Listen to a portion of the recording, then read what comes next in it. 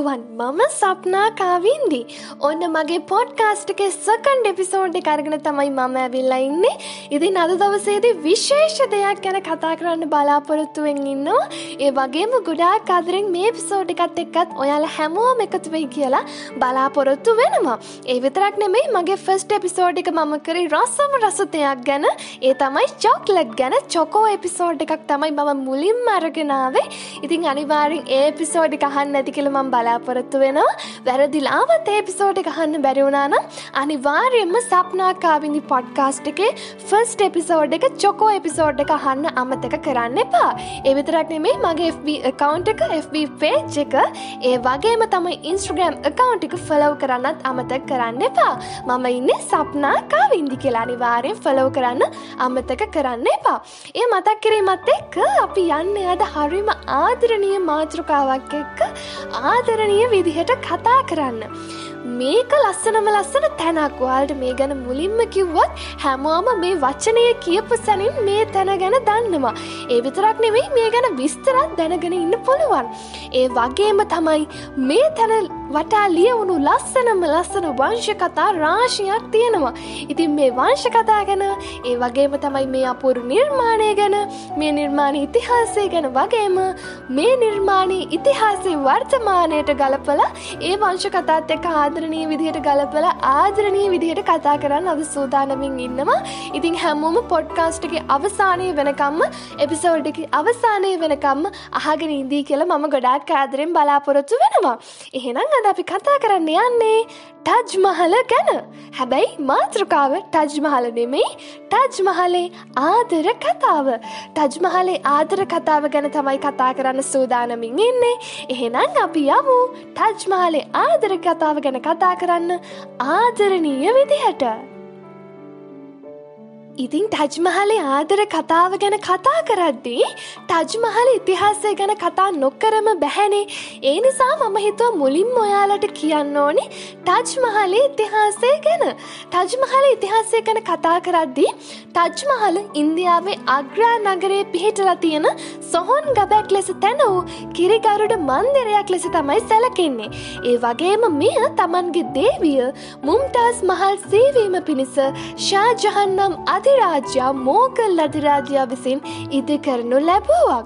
මේ ඉන්දියාවේ ඉස්ලාමීය ගෘහ නිර්මාණ කලාවේ ආභරණය ලෙස හඳුන්වනවා වගේම ඉතාමත් විශිෂ්ට කලාකෘතියක්, ඒ වගේම ලෝක උරුමයක් ලෙස තමයි අද වන විට සලකනු ලබන්නේ.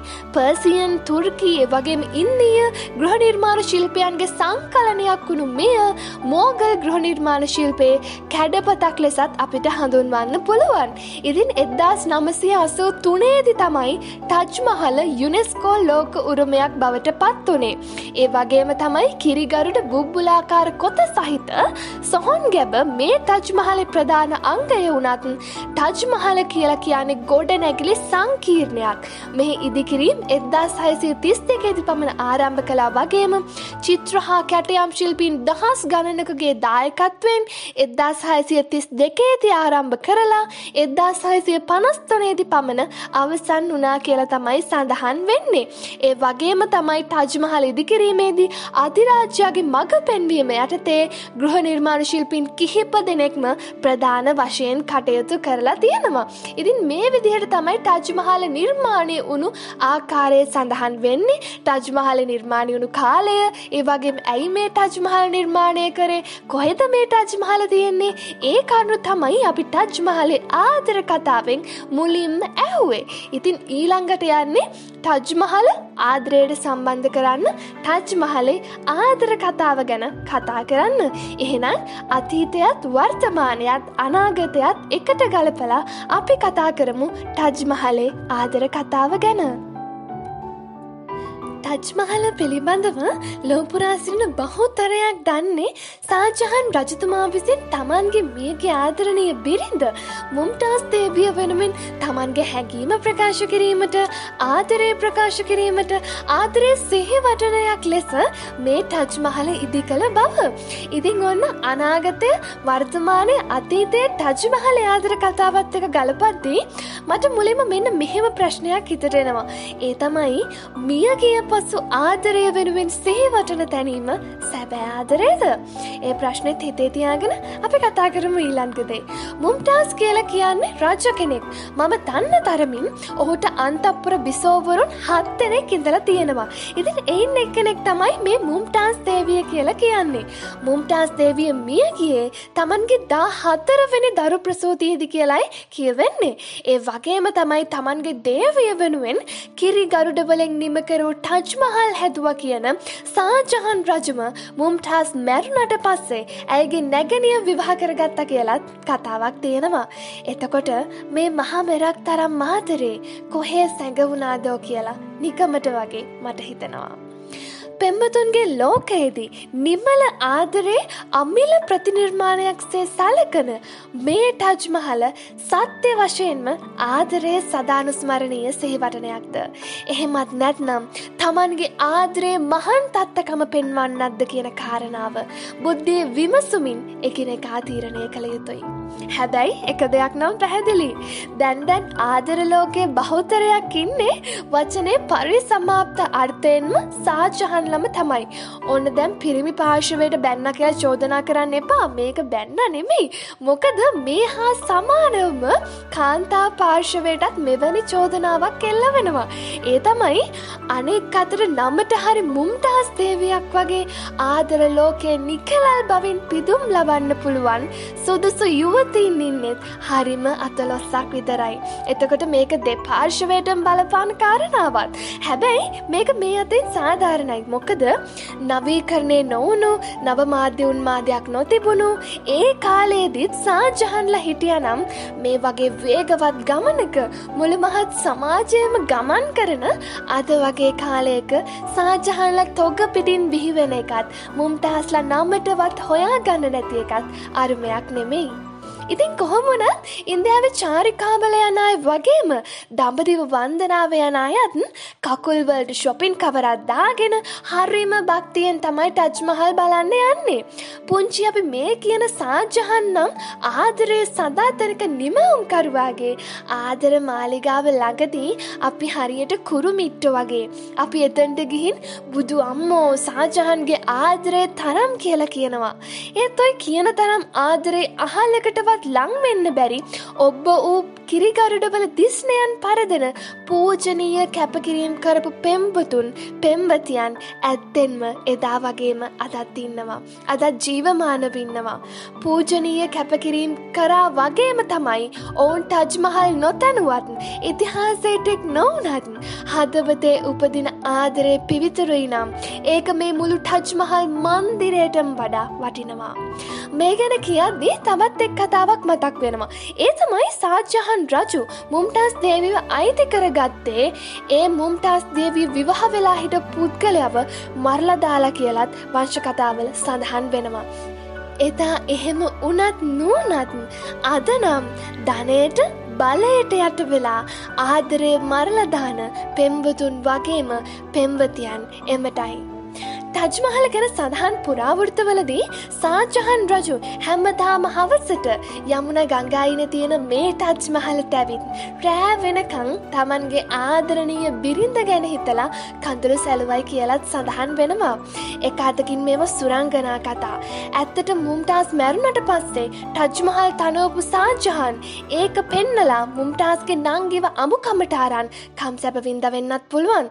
මොකද ලෝකේ ගොඩාක් වෙන්නේ ඒ වගේ දේවල්. හැමදේම බොරු මවාපෑම් රඟපෑම් විතරයි. අවුරුදු ගානක් ලෑස්ති වෙලා රටටම අනබෙර ගහලා තරුපහේ හෝටල් වල දවස් 7ක් මගුල් කාලා මාස 3ක් පිට රටවල් වල සංචාර ගිහින් එන සමහරක් උදවිය දික්කසාද වෙන්න යන්නේ මාසෙයි. ඒ වගේමයි සමාජයට පේන්න මහ උජාරුවට ආදරෙන් ඉන්න බව පෙනෙන සමහරුන් තනි වුණු වෙලාවට නයි පොළොන්ගු වගේ ආත්ම ගානක් පතන්න ආපු වෛරක්කාරයෝ වගේ රජ සිටු මැදුරුවල සිරියහන් ගබඩා වලින් හමු නොවුණු ආදර කතා දුගී දුප්පත් පැල්පත් වලින් හරි අපූර්වට හොයාගන්න එදා වගේම අදත් පුළුවන්. ආදරේ කියන්නේ ජාතියක් ජන්මයක් නොදන්න, කුලයක් ගෝත්‍රයක් පැහැයක් නොපෙනෙන හරිම අපූරු මීදුම් පටලයක් වගේ දෙයක්. ඉතින් හිරිගඩු නංගමින් රැඳී සිටිනවාද අවුවට බියේ සැඟව යනවාද කියලා තීරණය කළ යුත්තේ ආදරය කරන්න ඕනම තමයි. ඇත්තටම ආදරය කියන්නේ ලීමස් ඇට නහරවලට තදින්ම කාවදින හරිම පිවිතුරු හැඟීමක්. ඒත් මොන පාපයක්ද මන්දා. ඒ පිවිතුරු හැඟීම නිකලල්ව විඳින්න මේ ලෝකෙ හුඟ දෙනෙක්ට පින නැහැ. සිදුහත් යශෝදරාවන්, නකුල මාතාවන්, නකුල පීතෘන් මේ ලෝකෙ බිහි වෙන්නේ හරිම දුර්ලභව. ඒත් එහෙම අයත් නෑ කියන බවම ඒක අසාධාරණයි. එහෙම අය තවමත් ජීවමානව ඉන්නවා. මේ අතරතුර මට මතක් වෙනවා කරුණාරත්න අබේසේකරයන්ගේ පද බැඳුමට ජෝතිපාලයන්ගේ හඬින් ප්‍රාණවත් වෙන හරිම ලස්සන ඒ වගේම ගොඩාක් අර්ථවත් සින්දුවක්. ඒ ගීතේ මෙන්න මේ විදිහට තියෙනවා. ටජ් මහලක් තනවන්න නෑ මට ඔබේ සෙනෙහසට හිමි, හිස් අහසේ ගෑවෙන්න තරමට කීසෑයක් බඳිමි. ඉතින් මේකේ හරි අපූර්වට කියලා තියෙනවා Tamanගේ ආදරේ මෙච්චරයි කියලා මට කියන්න බෑ. භෞතික වටිනාකමක් දෙන්න බෑ. මොකද ඉන්දියාවේ ටජ් මහල සාමාන්‍යයෙන් ආදරේ භෞතික වටිනාකම එහෙම නැත්නම් ආදරය කියන මිනිස් හැඟීමේ නොමී යන ප්‍රතිමූර්තිය කියලා බොහෝ දෙනෙක් සැලකුවත් මේ වැලි සිමෙන්ති වලින් හැදුණු ගොඩනැගිල්ලක් ආදරයට සමාන කරන්න පුළුවන්ද කියන දේ මේ පදමාලාවෙන් හරි අපූර්වට කියලා දෙනවා. ඒ වගේම තමයි මේ ආදරයට හිමි වටිනාකම දෙන්න. ඒ ආදරයට තුරුළු වෙලා ඒ සුන්දර උණුසුම විඳින්න. ඒ ආදරයත් එක්ක කෝලම් කර කර hina වෙන්න. ඒ ආදරය තුළ ජීවමානම ජීවත් වෙලා මේහ යනතුරුම එක්ව හිඳින්න. අපි හුඟ දෙනෙක්ට ඇත්තටම පින් කරලා නැති වගේ බොහොම වේදනාවෙන් උනත් පිළිගත යුතුම දෙයක්. මැරුණට පස්සේ මල් වඩම් තියලා වැලි සිමෙන්ති වලින් නෙමෙයි කිරි ගරුඩ ඔබවලා සොහොන් කොත් බැන්දත් පිළිම නෙළුවත් වසනක් පාසා පහන් පත්තු කරලා මල් මාලා දැම්මත් ළඟ ඇති කල නොවුණු ආදරේ මියදුණු පසුකුමකටද කියලා තමයි අහන්න වෙන්නේ. එහෙම බැලුවහම අද ප්‍රේමේ මහා සංකේතය කියලා අපි මේ කියන්නේ මහා ප්‍රෝඩාවකට වංචාවකට කියලා හිතනවා. ඒකත් හරියට ආදරය කියන වචනේ තේරුම නොදැන ආදරය කරන පෙම්වතුන් වගේ.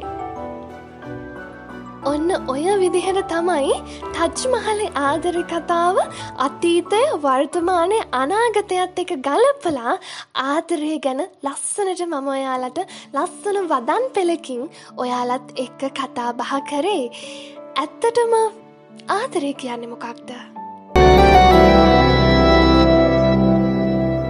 විදවීම නුඹයි සනසීම නුඹයි මට ඉන්න හිතත් බලගයි ඉරනම එහෙමයි විසඳුම නැහැමයි හමුවීම නොවෙයි මේ බලේ දුකක් කෙනෙනා මතක රැඳුනා පෙමක් තිබුණා මගේ නොවනා කලක් ගෙවුණා තනිව ඉඳිනා ඔබත් නොයනා තුරක දැනුණා.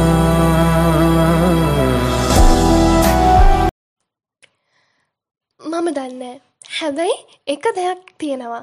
ඒ තමයි ඇත්තම ආදරේ දන්න අයට, ආදරේ හඳුනන අයට, ඇත්තම ආදරේ කරන අයට අනිවාර්යයෙන්ම ඇත්තටම ආදරේ හමු වෙන්න ඕනේ. ඒක තමයි මගේ ප්‍රාර්ථනාව. ඉතින් ඔන්න ওই විදිහට තමයි අද දවසේ සෙකන්ඩ් එපිසෝඩ් එකකින් අපි කතා කරේ ටජ් මහලේ ආදර කතාව. ඉතින් ඔබමයි තීරණය කළ යුත්තේ ඇත්තටම ආදරේ කියන්නේ මොකක්ද කියලා. ඒ වගේම ටජ් මහල ගැන ඉතින් මම හිතනවා ගොඩාක් දෙනෙක් යන්න ආස තැනක් වගේම ගොඩාක් කතා කරන්න ආස සිද්ධීන් වටා ගෙතුණු ලස්සන මන්දිරයක් තමයි මේ ටජ් මහල කියලා කියන්නේ. අන්න ඒ නිසාමයි ටජ් මහල ගැන කතා කරද්දි කතා කරන්න සුදුසුම මාතෘකාව තමයි ආදරය. ඒ නිසාම තමයි ටජ් මහලේ ආදර කතාව විදිහට අතීතය, වර්තමානය, අනාගතය මේ තුනම ගලපලා මම ඔයාලට ටජ් මහලේ ආදර කතාව අරගෙන ආවේ. ඉතින් ඔන්න අද දවසේ එපිසෝඩ් එකකින් මම සමුගන්න හදන්නේ නැවත අදත් අපි හම්බවෙමු 3 වෙනි එපිසෝඩ් එකෙන්. ඉතින් 3 වෙනි එපිසෝඩ් එකෙන් හම්බ වෙන කලින් ඔයාලට මට කියන්න දෙයක් තියෙනවා. ඒ තමයි මේ දේවල් ගැන අදහස් උදහස් මට මේල් කරන්න sapnakavindi podcast@gmail.com. අනිවාර්යෙන් මේල් කරන්න අමතක කරන්න එපා. ඒ විතරක් නෙමෙයි මගේ Instagram account එක, Facebook account එක, Facebook page එක sapnakavindi follow කරන්නත් අමතක කරන්න එපා. ඒ මතක් කිරීම එක්ක අද දවසට මම ගිහින් එන්න ලස්සන කතාවක් අරගෙන ලස්සන විදිහට අපි කතා කරන්න ඕනේ තව ගොඩාක් දේවල් ගැන ඊළඟ එපිසෝඩ් වලින් ඒ දේවල් කතා කරමු. එහෙනම් ඇත්තටම ආදරය කරන්න, ආදරේ විඳින්න, ඒ වගේම තමයි ඒ ආදරයට තුරළු වෙලා ඒ සුන්දර උණුසුම විඳින ගමන් ඒ ආදරයත් එක්ක කෝලම් කරන ගමන් ජීවමානව ජීවත් වෙලා මැරෙනකම්ම එකට හිඳින්න. ඒක තමයි මගේ ආදරණීය බලාපොරොත්තුව. ඒ සෙකන්ඩ් එපිසෝඩ් එක ඉවර කරන්න කලින් මට මෙන්න මෙහෙම දෙයක් කියන්න මතක් වුණා. ඒ තමයි සමහර අය ආදරේ වැරදි විදිහට භාවිතා කරනවා. සමහර අය ආදරේ නිසා වැරදි තීරණ අරන් මුළු ජීවිතේම විනාශ කරගන්නවා. සමහරු ඉක්මනින් ජීවිතයට ඇවිල්ලා ඉක්මනින් ආදරේ කියලා ඉක්මනින් යන්න යනවා. හැබැයි මේ ඉක්මනින් යන්න යන අය දන්නේ නැහැ Taman ගත් ඒ තීරණේ නිසා Tamanගේ ආදරවන්තයා හෝ ආදරවන්තිය කොච්චරනම් විඳවනවද කියලා. මන් දන්නේ ඒකේ තියෙන ආදරේ මොකක්ද කියලා. හැබැයි අමතක කරන්න එපා සමහර හිත් මේ දේවල් නිසා ගොඩාක් විඳවනවා. ඒ වගේම මතක් කරනම් මෙන්න මේ විදිහට විඳවන්න නැතුම් විඳින්න පුළුවන් ආදරයක් හොයාගන්න. මොකද ආත්ම ගානක් පතාගෙන ඇවිල්ලා වෛරක්කාරයෝ විදිහට මැරිලා යන්න දෙන්න එපා Tamanගේ ආදරයට. මොකද මේ කාලය තුල බොහෝ වෛරක්කාරයන් ජීවිතයට එන්නේ ආදරවන්තයෝ ආදරවන්තියන් ලෙස. අන්න ඒ නිසායි මම ඔබට මතක් කිරීම කරේ ආදරය කියන්නේ පිවිතුරු දෙයක්. අන්න ඒ නිසා ඒ පිවිතුරු හැඟීම පිවිතුරු විදිහට විඳින්න. ඒක තමයි මට ඔබට දෙන්න තියෙන පණිවිඩය. එහෙනම් මම මගේ දෙවැනි එපිසෝඩ් එකෙන් අද දවසට සමුගෙන 3 වෙනි එපිසෝඩ් එකෙන් ඉක්මනින්ම හමුවෙමු. මම ගිහින් එන්න. හැමෝම පරිස්සමින් සතුටින් ඉන්න. මම සප්නා කාවින්දී.